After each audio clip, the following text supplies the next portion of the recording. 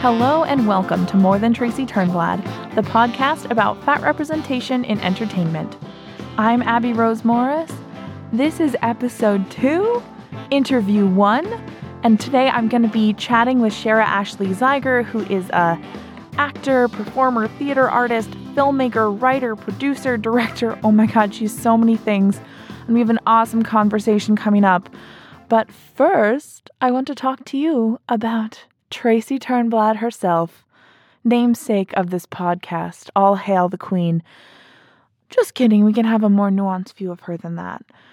So Tracy Turnblad is incredibly dear to my heart. Like, picture me, a fat child, like one of the only fat children I knew, had never ever seen a character who looked like me in film, TV, media, theater, whatever.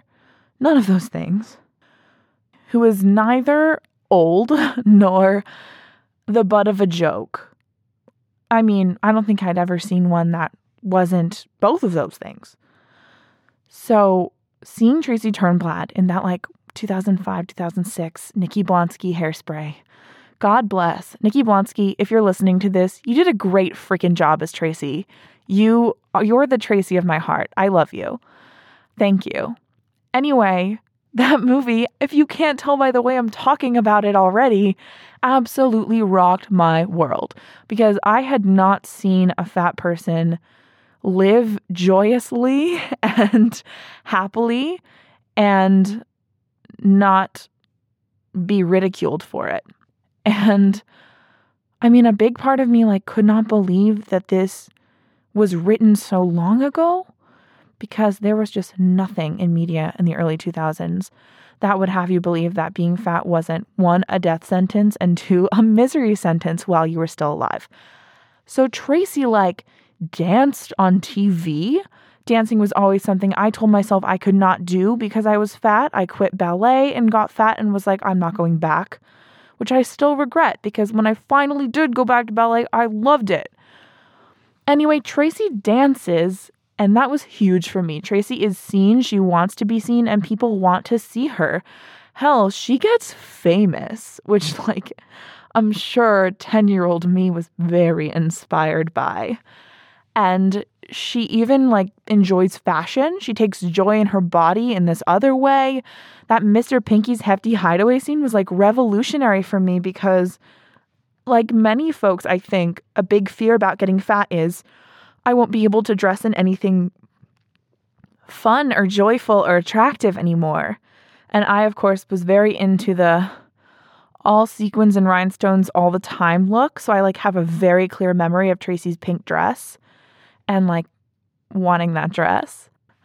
I was so into all that sequined rhinestoned, feather boa, all that shit. I think I wore a feather boa to school an embarrassing amount of times. And I had those jeans with the rhinestones on the pocket. Did anyone else have those? Those were crazy. And I just wanted to dress like a cheetah girl. Anyway, so Tracy was pretty close to that. And I was deeply inspired and moved. Also, Tracy falls in love. She falls in love and it's not a joke or a cautionary tale. It's requited. It's with a guy who is conventionally hot. I don't think the guy needs to be conventionally hot for it to be empowering, but if the guy is not going to be conventionally attractive, then it can't be the two fatties found each other, which it isn't a lot of the times when two fat people fall in love. And that is a problem that needs to be addressed. But Hairspray does a pretty good job of putting a conventionally attractive guy with a not conventionally attractive girl and having them be in this believable kind of love that is both, it somehow manages, and this is so rare for all representations of fat people in love. He's not seeing beyond her body. He doesn't love her just for her personality. And he also doesn't fetishize her or, objectify her. And the balance is struck where he clearly is in love with her as a person. He says, Tracy, I'm in love with you no matter what you weigh. So her weight's not important to his love of her. And yet they're also clearly super horny for each other, which is just really inspiring when you're a 10-year-old. And believe that relationships are fundamentally inaccessible to you because of your size. I know I'm not the only one who believes this. Like, guys, let's have a wine night and like vent. There doesn't have to be wine if you're not 21. Like we can just drink some like pomegranate juice. I don't know. Anyway, Tracy is like such an empowering character. She is a little weirdly obsessed with her hometown. I have to say that struck me as very odd to someone who was like, I want to go to New York City. I want to go to New York City. I want to go to New York City. I hate this stupid town. And Tracy was like, I love Baltimore. And I was like, okay, it's not New York City, but like, you do you.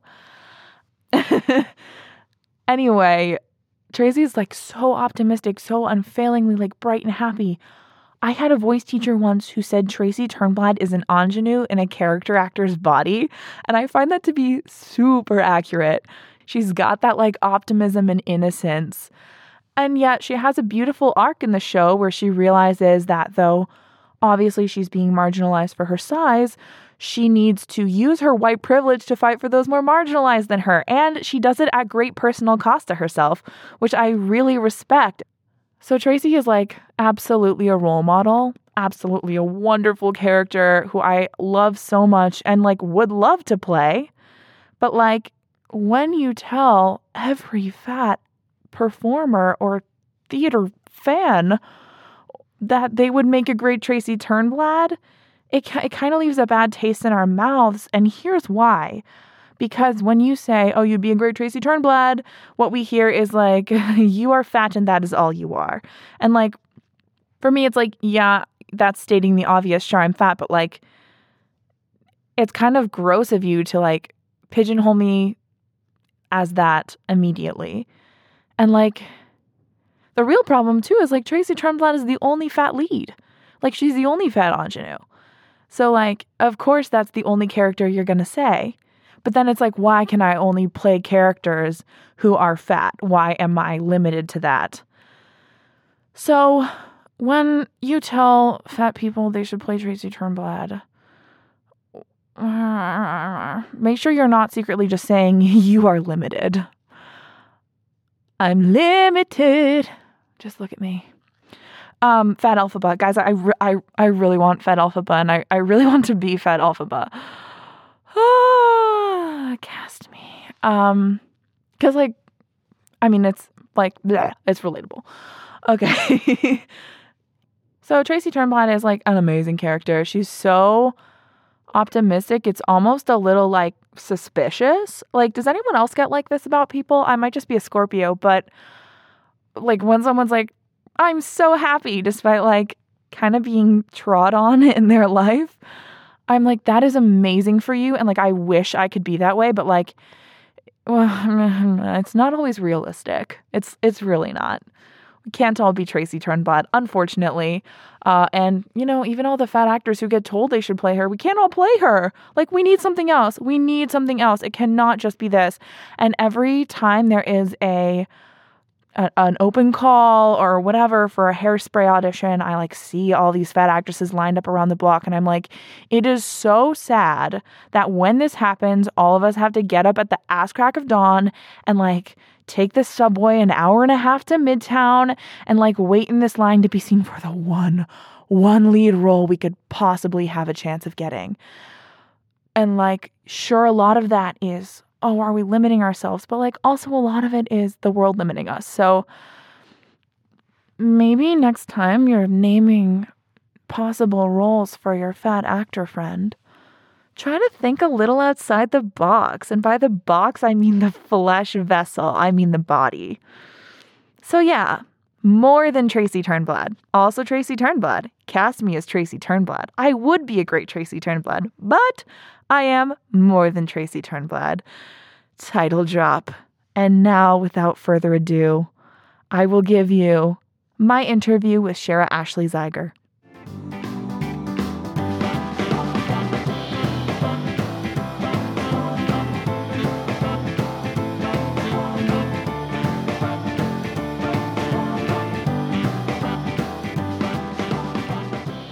Hi, Shara. Hey, thanks for having me, Abby. Did I pronounce your name correctly? You did. So many people butcher it, and I get the Sarahs and the Sherrys and the people like to put L's in my last name, but you didn't. You're awesome. Thank you. I watched your video on your website where you said your name, so there you go. Yeah, you did your research. I did. So let's start with your very first artistic origin story. How did you get into the arts? Oh, I've been doing this stuff forever. I think I did my first play, I was at day camp when I was 5. I always did the school play. I've been dancing forever, and all through summer stocks and my hometown to high school musicals and plays to doing a few regional things in high school to going to college for it and then moving to New York and, living the dream. And when did you start to see your body size showing up for you as either a limiting factor or just something that you noticed in your life as a performer? Well, it actually started kind of young. I remember I used to take dance and very quickly, as my body type started being a little bit more curvier when I was younger.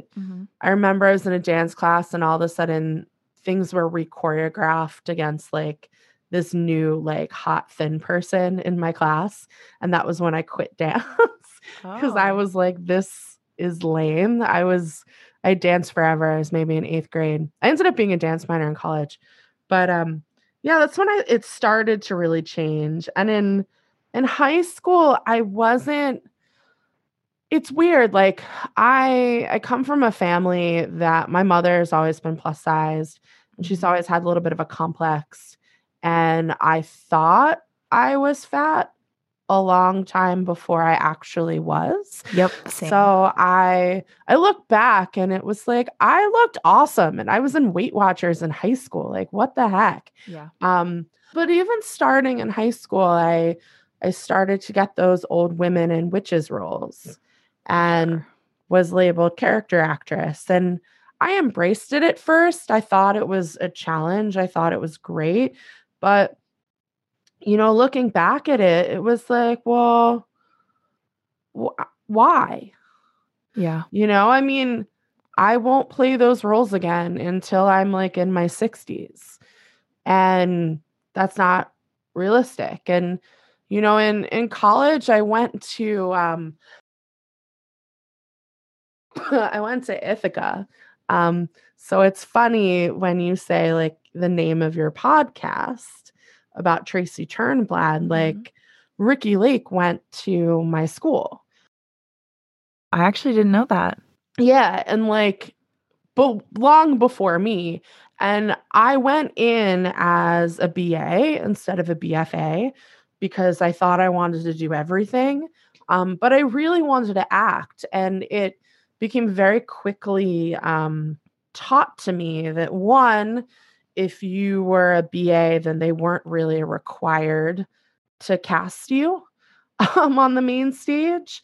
Yeah. But also because of the way I looked, it was well, then of course we're not going to cast you. And of course we're not going to think of you.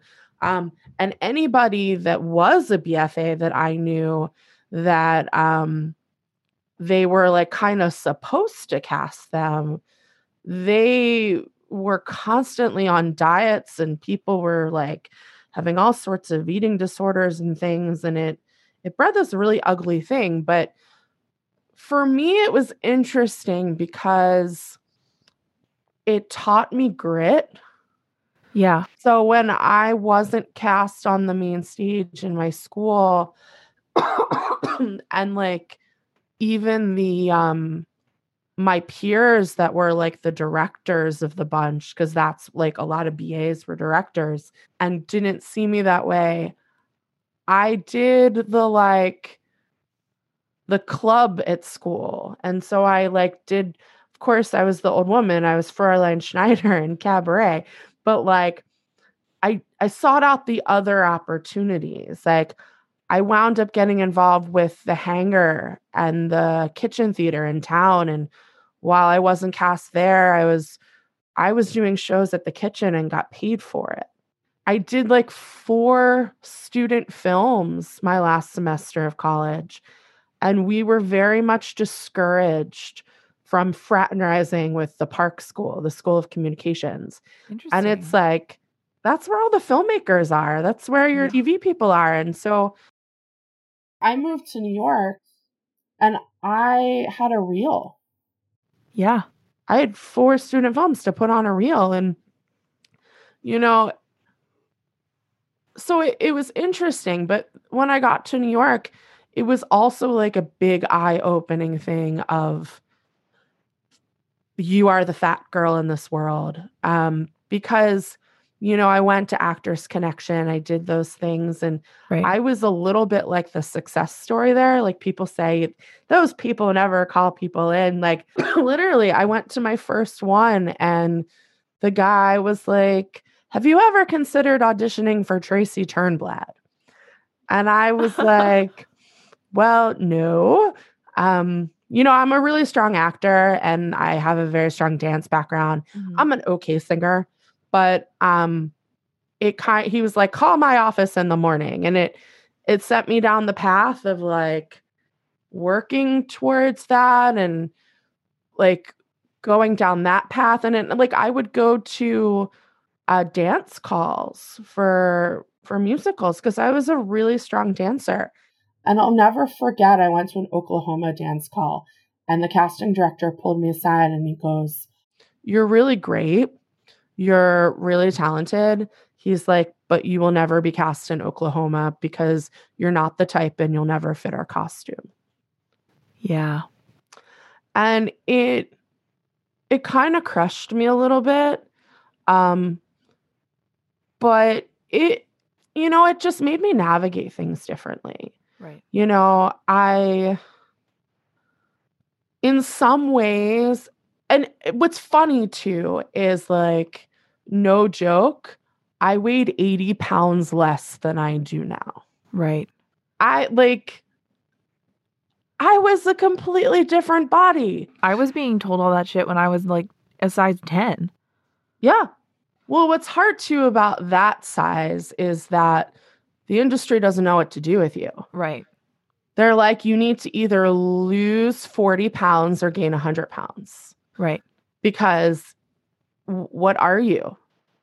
But it's interesting because like where other people struggle to get representation, I got representation kind of right away.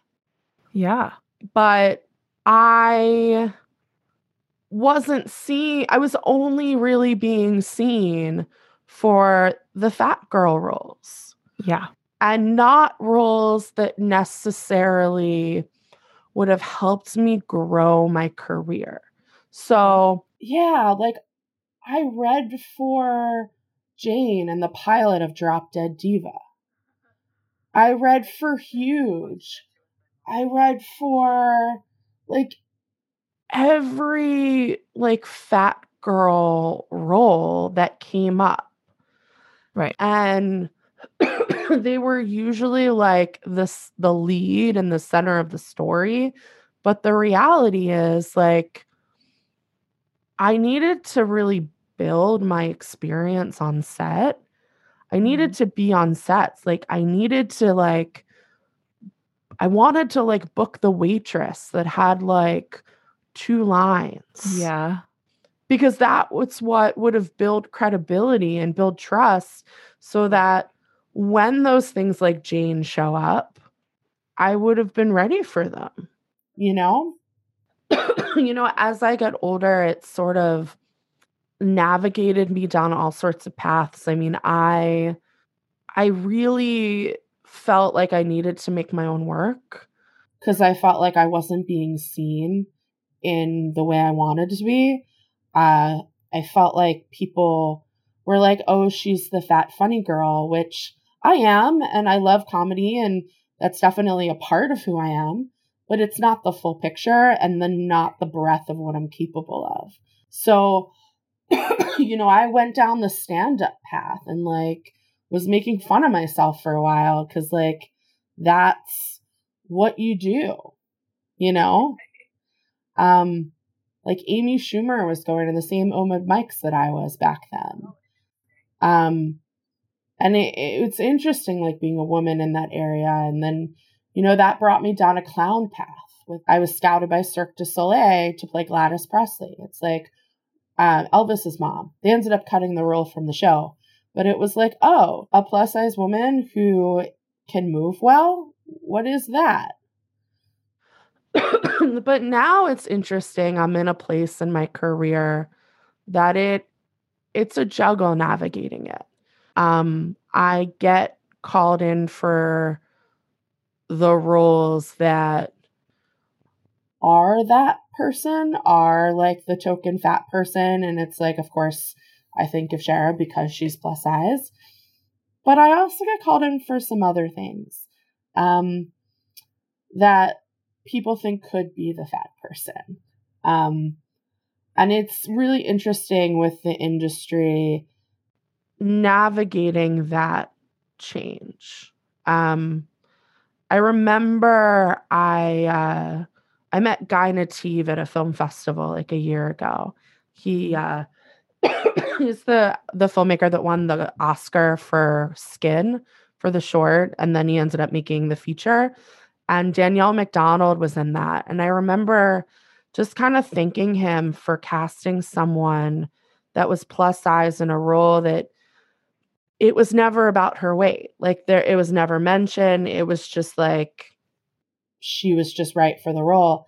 And he's like, people are sick of seeing skinny people. People want to see real people. And I believe that. And I think it's just a matter of Hollywood catching up to what people actually want. Yeah, it's definitely like empowering to think that people want to see that. And that's like a lot of what motivates me as an actor to be like, oh, if people see my body, they will, maybe hate theirs a little less, or even just like maybe see like a fatter body doing things that you don't normally see a fatter body doing. Well, the thing is, you do see fatter bodies doing normal things. You just don't see that in film and TV. I mean, the average size in America is a size 16. People have jobs. You're the doctor, you're the lawyer, you're the teacher. You're not the fat lawyer. You're not the fat doctor. Like, people have relationships. People fall in love. Like, I'm a plus size woman. I've been with my husband for 10 years. And he's not a plus size man.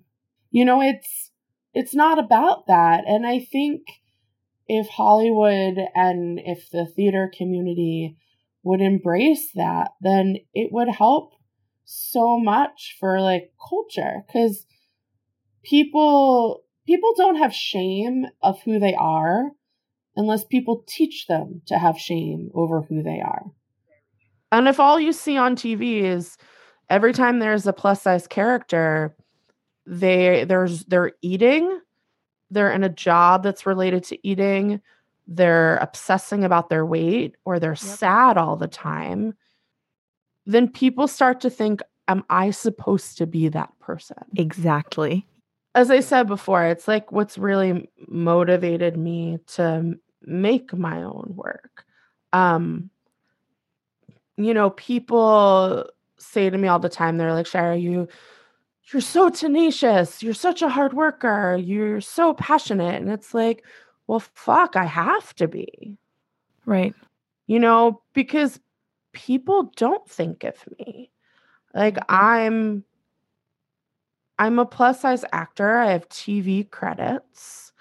And I know a gazillion filmmakers that are constantly asking each other to do things. And people don't ask me. Unless it's like, oh, we have a plus size character. Let's think of Shara.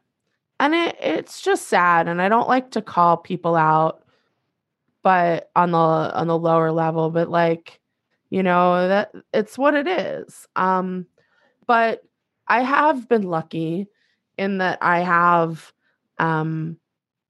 through different being a very tenacious person, making many relationships with casting directors and pushing for them to see me in my work. I've had the opportunities to read for them over and over. And, you know, my first 2 co-stars, I booked almost back to back, within like 2 weeks of each other, which gave me this weird complex of like, this is my life now. This is what I'm going to do every day. Yeah. Yeah. Doesn't work like that. But those 2 roles had nothing to do with my weight. That's amazing. I was cast as a customer role on The Last OG. It was just a customer. It could have been anybody. I was cast as a super fan on Bull. And it was just like someone that was like super eager and a fan of the plaintiff, and nothing to do with my weight. And I love when those things come up. But it's interesting that I find also that happens, and I see this so specifically because I'm in it and I'm lucky and I get to audition. Right. Is that there are a lot of writers that are trying to fight for us. And there are a lot of roles that are written for us. And they will literally say plus size, little out of shape, round, like different, whatever the words are. Right. To kind of say, cast more diversely. Body diversity. And then I'll go to the audition and I will see that nobody else waiting is plus sized. And then I will see that the role changes when it gets cast. Wow. 911, the Ryan Murphy show. Abby, that Connie Britton ended up playing, was written for a plus-size woman in her 30s. That is crazy. There was a role this year on The Sinner. Rory Barnhart, I want to say her name is, was a recurring guest star on this season of The Sinner. She was a cop. She was written as a plus-size, out-of-shape cop. Wow. Did not go to somebody plus size. That is so crazy. And there's lots of examples of that. Those are just the 2 that stick in my head. Are they mainly, do you see that mainly with like larger kind of recurring roles, or do you also see it with like co-stars and guest stars?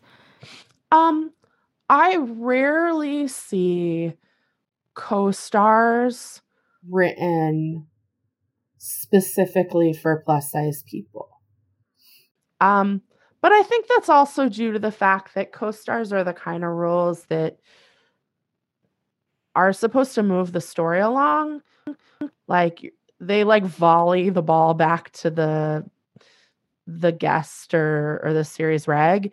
So they can be anyone. Right. I feel like I see that way more in terms of like when I'm like constantly scanning TV, even subconsciously, for people who look more like me.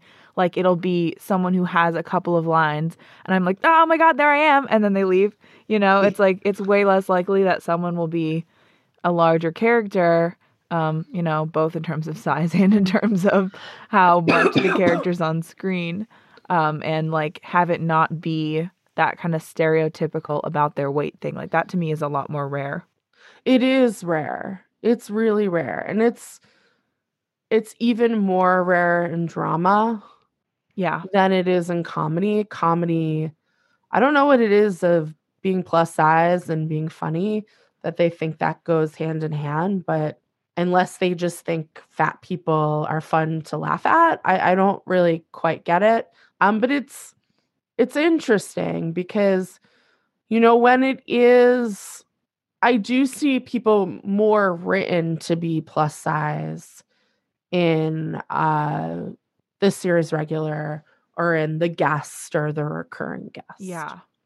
That's an interesting dichotomy. So, you've also done lots of theater. Mm-hmm. How does it compare in the film and the theater industry? It depends on the company. Like, Yeah. theater I find is really hard for me because theater companies, They have small budgets compared to film and TV, and they don't quite understand that like costuming us isn't the most difficult thing in the world. So they'll have like a sea of their own costumes, so it's like they won't consider you because they're just like, you won't fit our costumes that we have. Or they just don't want to make the effort. Um, it it's tricky. I find more the stuff that I'm right for theater is more, because I'm not really a musical theater person anymore. after I read for Tracy for the tour, for the Broadway show, for the movie, for the cruise ship. And I just like was like, this is not putting my best foot forward. I'm an actor. And I feel like with theater, I don't know, I think it might be like a subconscious thing about stamina. Like they don't think you have the stamina to do it. And maybe because people like Bonnie Milligan can like belt their faces off, they can show them that in that way. There is a place for the plus size musical theater actress. After Tracy, a niche of that has sort of carved itself into various shows. And I did this whole solo show about this, like exactly looking at musical theater, which is where this podcast kind of grew out of. And what I noticed doing that is like a lot of those roles, they either are extremely stereotypically like sad. Yes. These are actually just specifically the roles for white women. I will say it's different depending on gender, race, disability. But for roles for white women that I would be considered for, they're either very sad, like tragic, unrequited love kind of fat girl, or they're like so empowering that it's actually just one note. And a lot of times those are really more about like the show-offy vocal, like you mentioned with Bonnie Milligan, who is a wonderful and brilliant actress. And a wonderful human being too. Yes. I really just like so appreciate what she has done for, you know, the industry and like people seeing fat actors in a different way. That is so important. But I also feel like a lot of times fat actresses in musical theater are kind of reduced to that like show-offy high belt stuff. And I remember as like a teen being like, oh my God, I have to learn to belt and riff because otherwise I have nothing to offer. No one's going to want this body. Yeah, and sadly it's right now. That's true. I mean, I hate to say it, but you know, that's why you have to make your own opportunities and show people. Like I remember one of my favorite experiences was when I self-produced Savage in Limbo. John Patrick Shanley play. I always wanted to dive into Linda. And people were like, oh, I never thought of Linda as like a plus size person. And mind you, I was a lot thinner when I did do this role, but right. By our industry standards, I was still a plus size person. And it's like, her last name is Rotunda. Her last name is Rotunda. She's had 3 children. Yeah. That is who she is. There are so many small textual clues to fat characters that people just miss or erase. Well, we mounted this show. It was sort of like a crazy anomaly. It was the first thing I ever produced. And my co-producer was Abby Solomon of Roslyn Productions. And she played Savage. And between her traditional marketing know-how and my social media savviness, we sold out an equity showcase code. All 16 shows sold out by the end of opening weekend. The only way for us to continue on was to move on to a mini off-Broadway contract. Mm-hmm. And we did. So I got my equity card for my own project. Not even like the intention, but that's what happened. And we sold that out as well. 31 shows. That is amazing. It was insane. And everyone that you wanted to see your work was in that audience. Wow. Like people from Roundabout, people from Manhattan Theater Club, half the producers on Broadway, Doug Lyman that does all like the Bourne Identity series stuff was there. Tom Meehan, who was alive at the time that wrote Annie, half the casting directors in town. I got a new agent through it. I was asked to do a reading at New Dramatists from it. And it really just opened my eyes to like, Shara, no, you need to show people what it is that you do. Because it's interesting that you were saying like being a plus size woman, but also a plus size white woman. And that's different because there's a big push for diversity in our industry. Yeah. And unfortunately, a lot of it still on the Hollywood level is about checking boxes. Yes.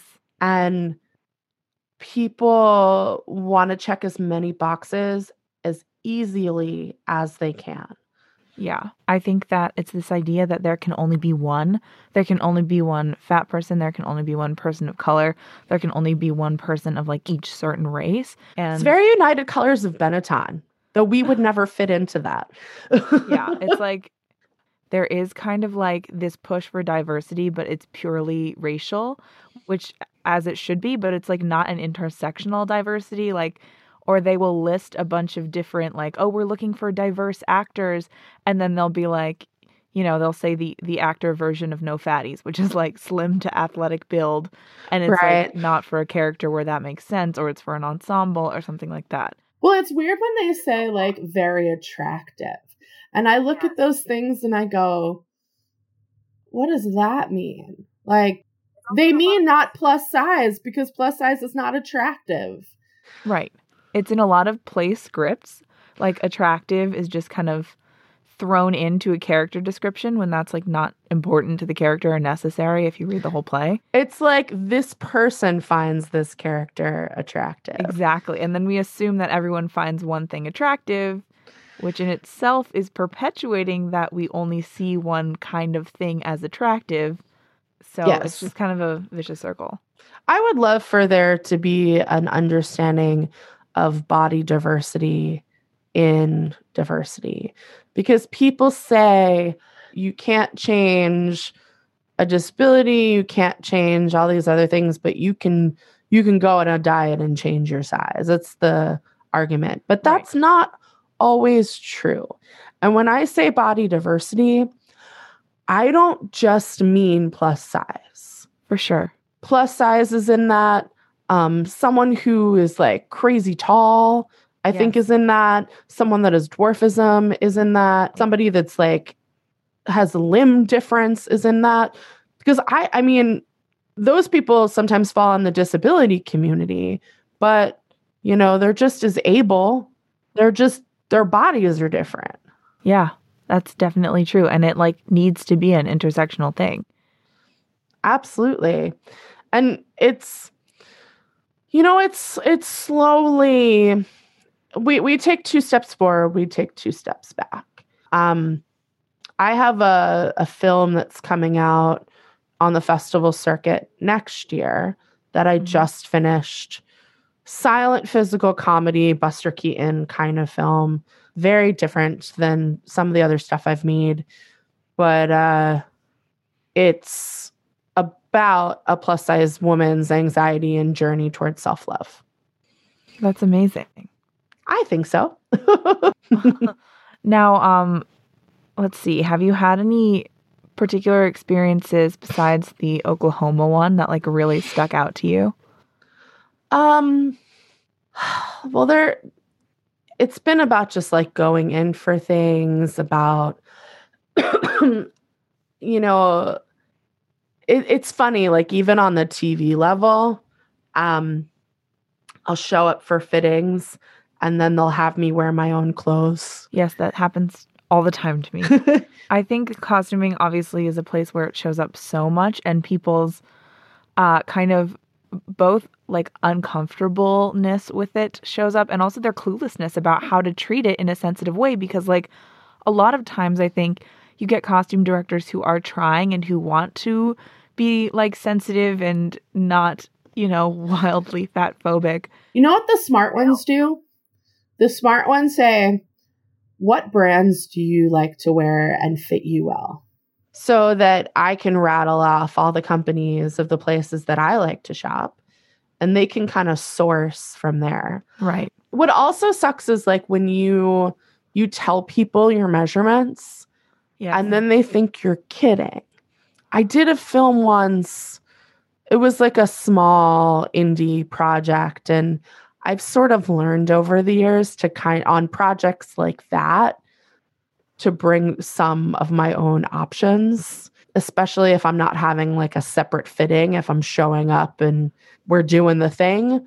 I remember they brought me things that none of their things fit me.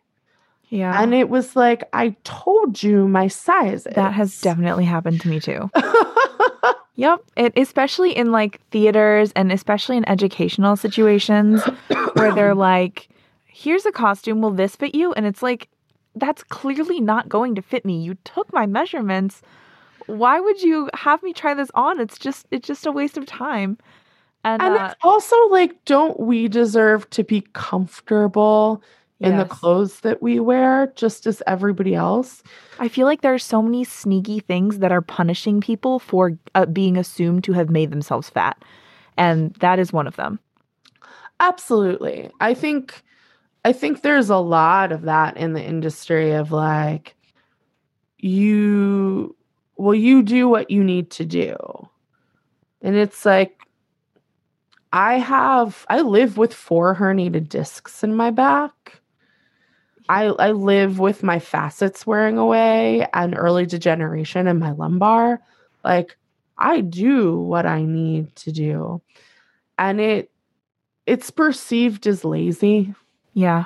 It's perceived as not wanting to do something. And it's like, you go to set and they like don't tell you about breakfast because they think that you don't need to eat. Whoa. Yeah, it's interesting. Because nobody likes to say it sometimes. It's what they say around it or they don't say. Like, I've had conversation with reps of mine. And I've fired managers many times over the years for not pushing me. And it's interesting because I'll create relationships with casting directors and then I'll get in the room. And then it's like, but why don't you know about this project? Why didn't you submit me on this project? I read in February, like right before the shutdown, for Once Upon a One More Time, the new Britney Spears musical. Yeah. Not through an agent at all. Paul Hart literally sent me an email and said, hey, Shara, can you put yourself on tape for this? It's interesting how that works. Yeah. Because I know sometimes casting directors really want the choices in the gamut. Yeah. And I wonder, are the agents there yet? That's an interesting observation, and I've kind of observed that as well.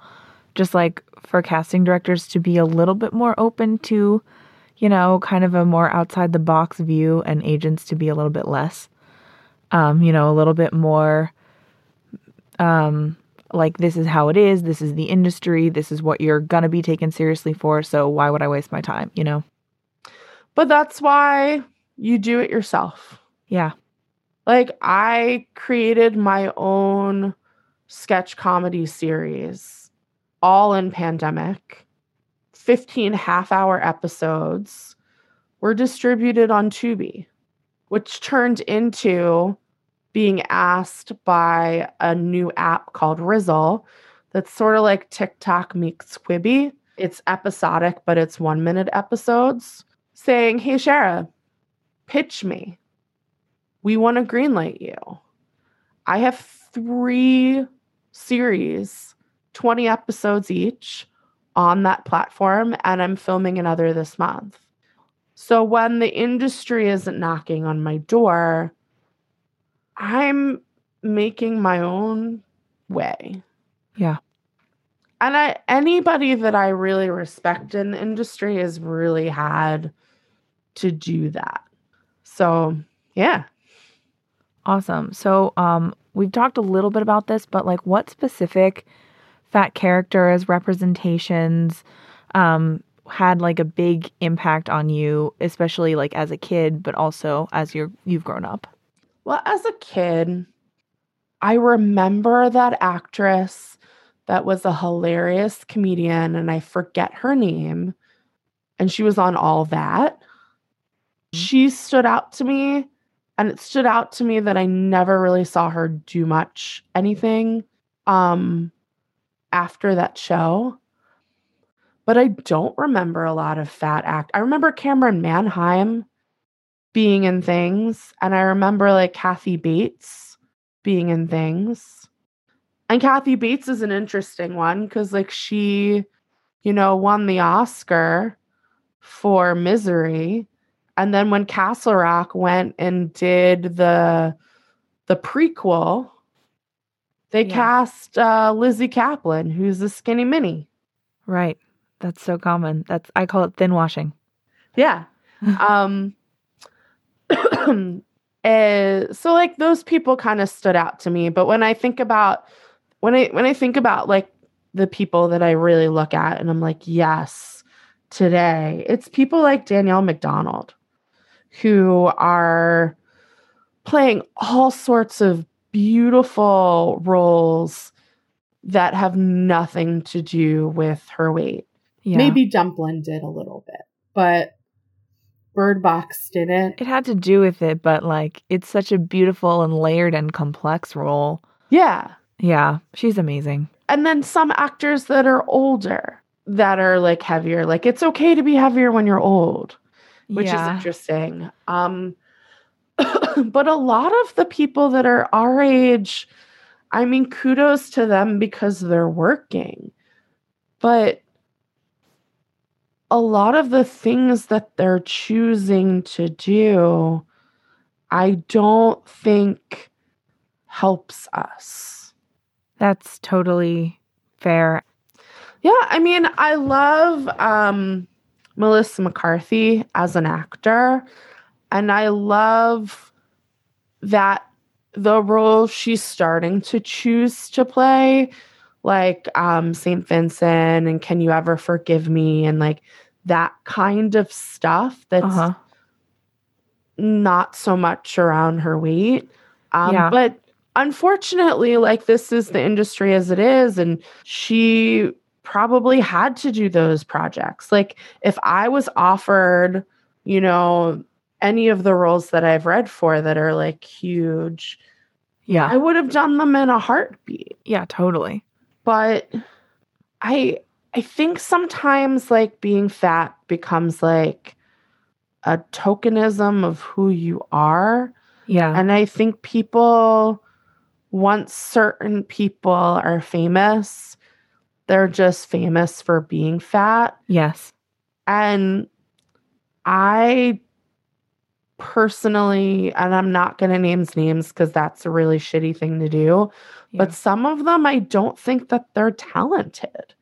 And they get let off the hook because they're just banking on who they are. And it's... Yeah.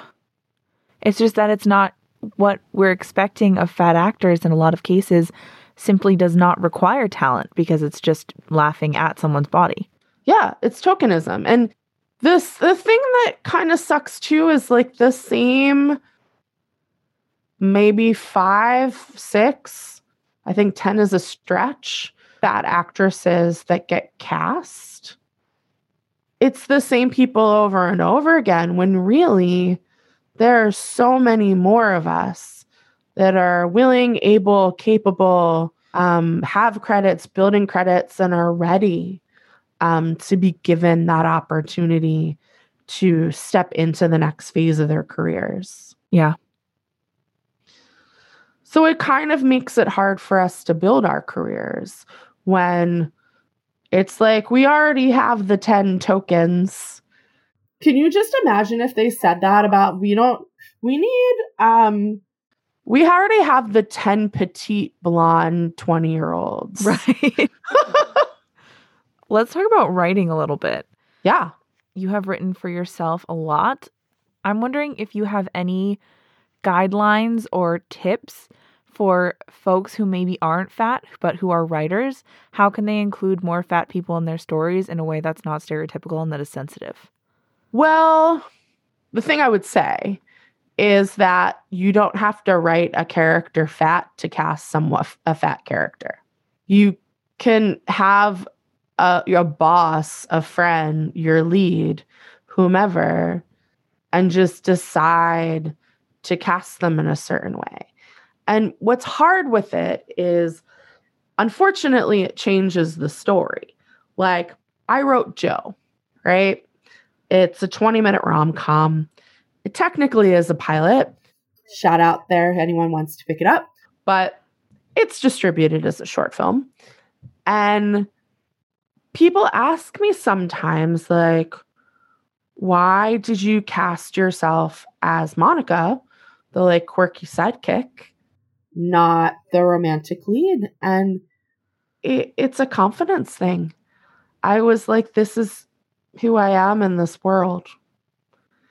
And it's, it's a journey for even me to see myself in those eyes and in that light, too. So as a writer, I'd say if you're writing for yourself, I'd say to writers, dare to write the part that you want to be.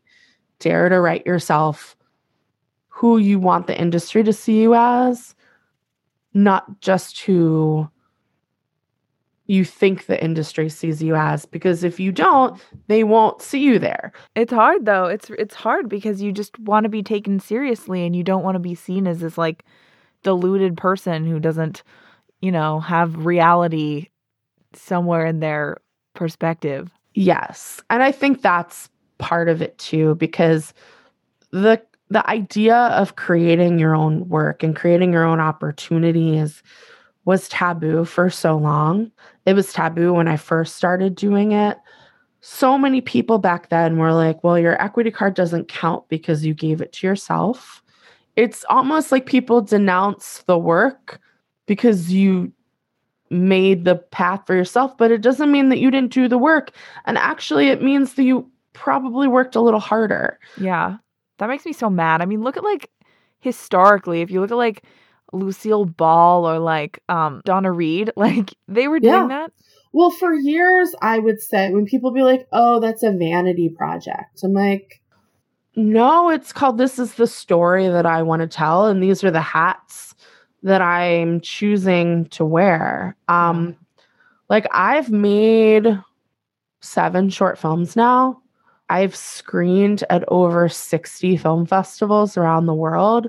I've won awards as an actor, as a writer, and it's it's like, no, this is the story I want to tell, and these are the hats that I creatively want to wear. And if you look at the major players in our industry, right? Mm-hmm. You look at Margot Robbie, who produced I, Tonya for herself. You look at Brad Pitt, who's constantly producing projects for himself. Yeah. You look at Reese Witherspoon, who started her own production company to produce her own projects. Mm-hmm. If they can do it on the macro level, why can't we do it on the micro level? 100%.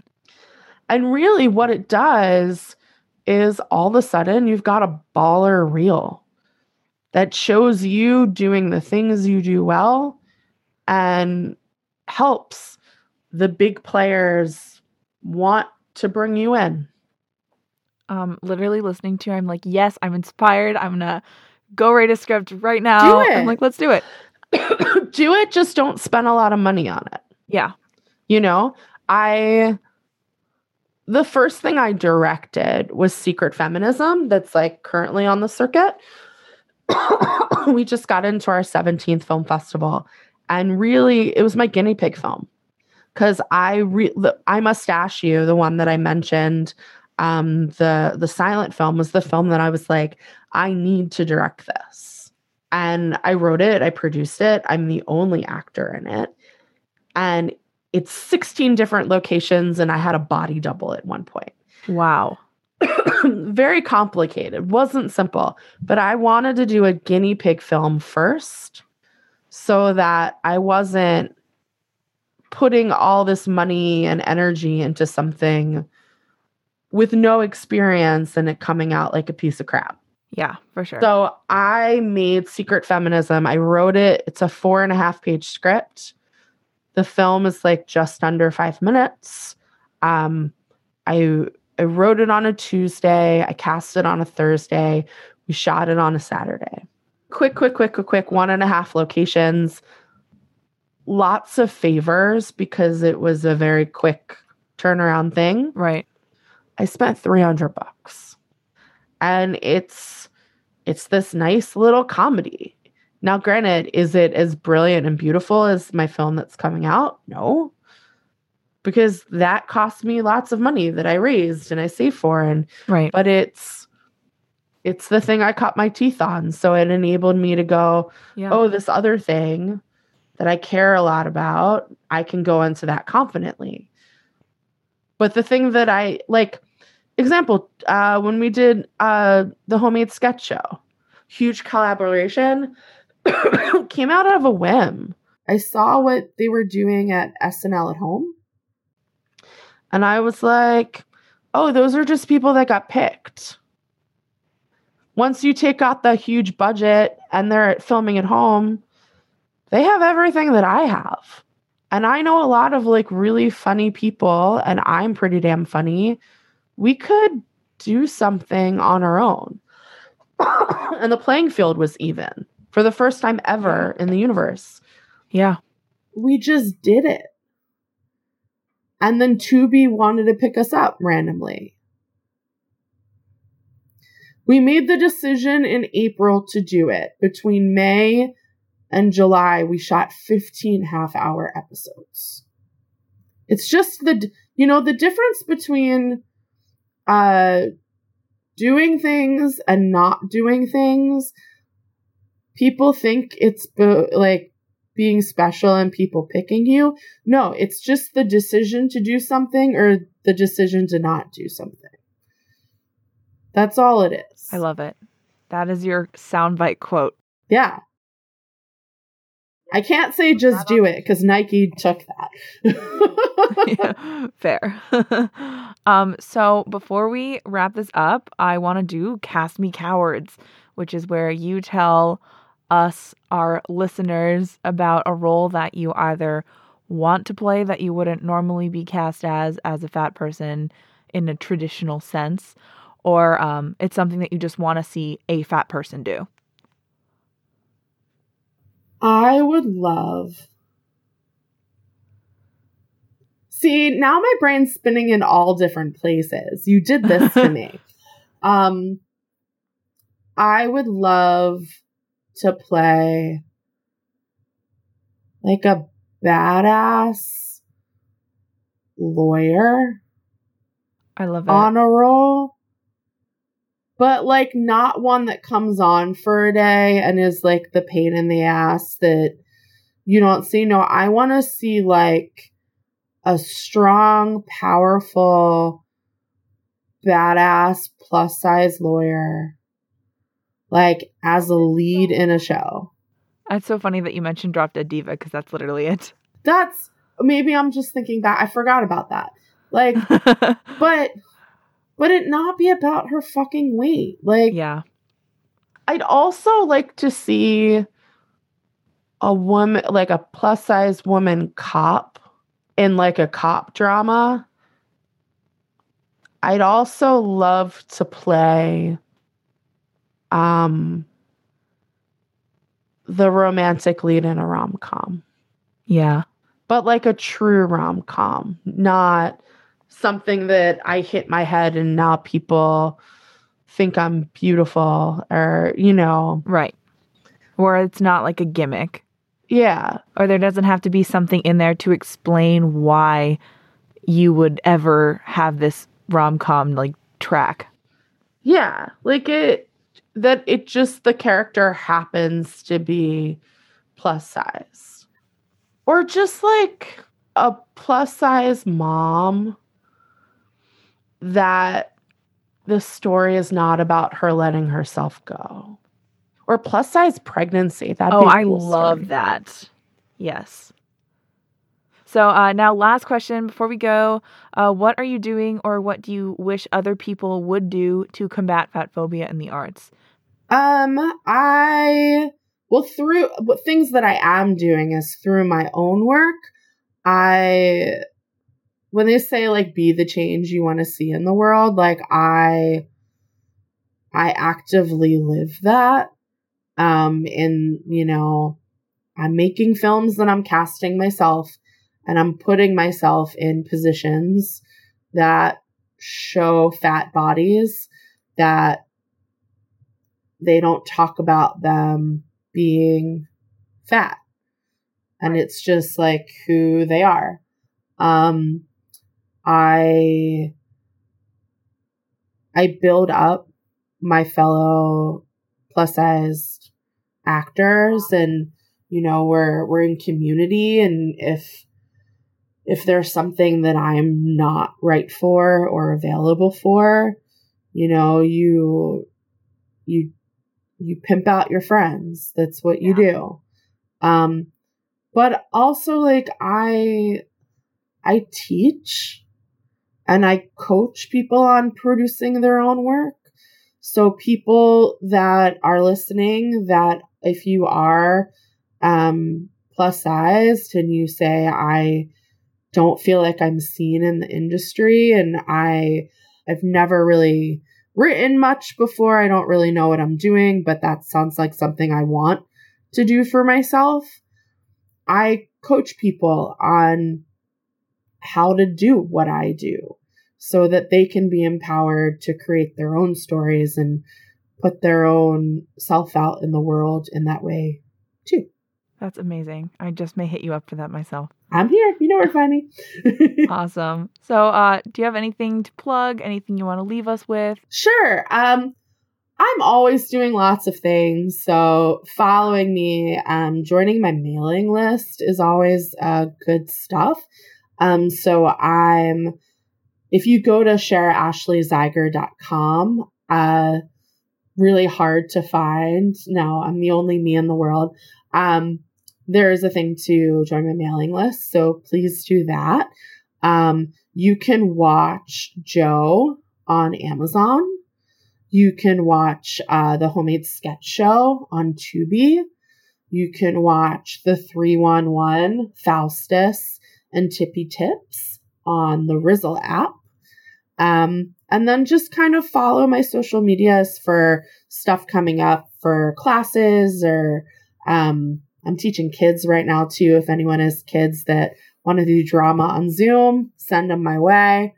And my handle on everything is Shara Ashley Z. Okay, perfect. Well, thank you so much for this awesome conversation. Thank you for having me. This was fun. Of course. I wish you all the best in all those million bazillion projects you're making happen. Thank you. And have a great rest of your day and your career and blah, blah, blah. I've realized I don't know how to end a podcast, so I'm just going to talk until I stop talking. Bye. Bye.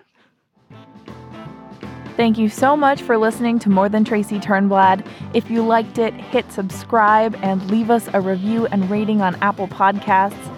That would be awesome. Also, follow us on social media, Instagram, Twitter, and TikTok, all at More Than Tracy T. And just tell your friends. Word of mouth is great too. You can find more information at morethantracyturnblad.com.